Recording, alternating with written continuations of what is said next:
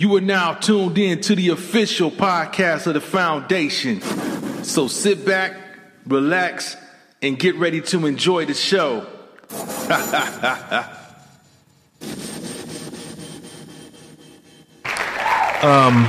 Basically, they're having our people do the dirty work, or people that look like, people that look like us doing the dirty work. And now what you see in all these churches now, they're having mass vaccinations. You know what I mean? We see it on Facebook. They bragging about it. Yeah, we did, 1,200, 1,500 vaccinations over the weekend. Blah, blah.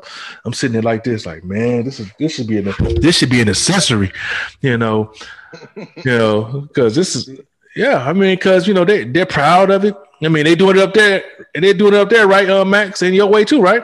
Yeah. Well, you got to remember, half of the churches was behind Trump. Oh, yeah. The evangelicals definitely behind Trump, for sure. Even the black churches, man.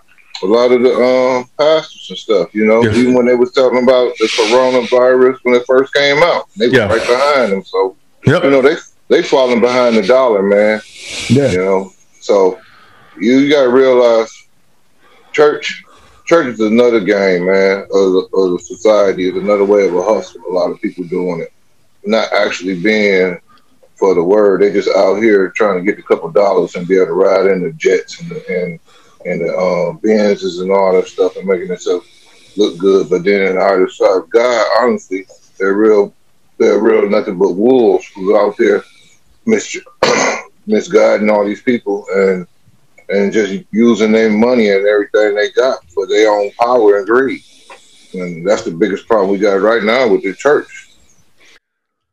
Yeah, it's sad, and I can definitely see, and I'm not gonna say all churches, but I could definitely see a majority of them. I can see the pastor taking a check, like, yeah, y'all want to set up here?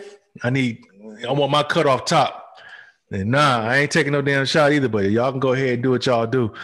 I mean, it's sickening.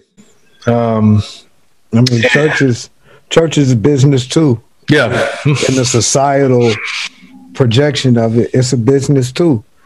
That's not its spiritual orientation or what it's supposed to be, but they about the same system. Like Max said, they support Trump, so it's no surprise that they trying to be I'm surprised that they didn't open the churches first, to be honest, because that's their biggest weapon is organized religion and Catholicism.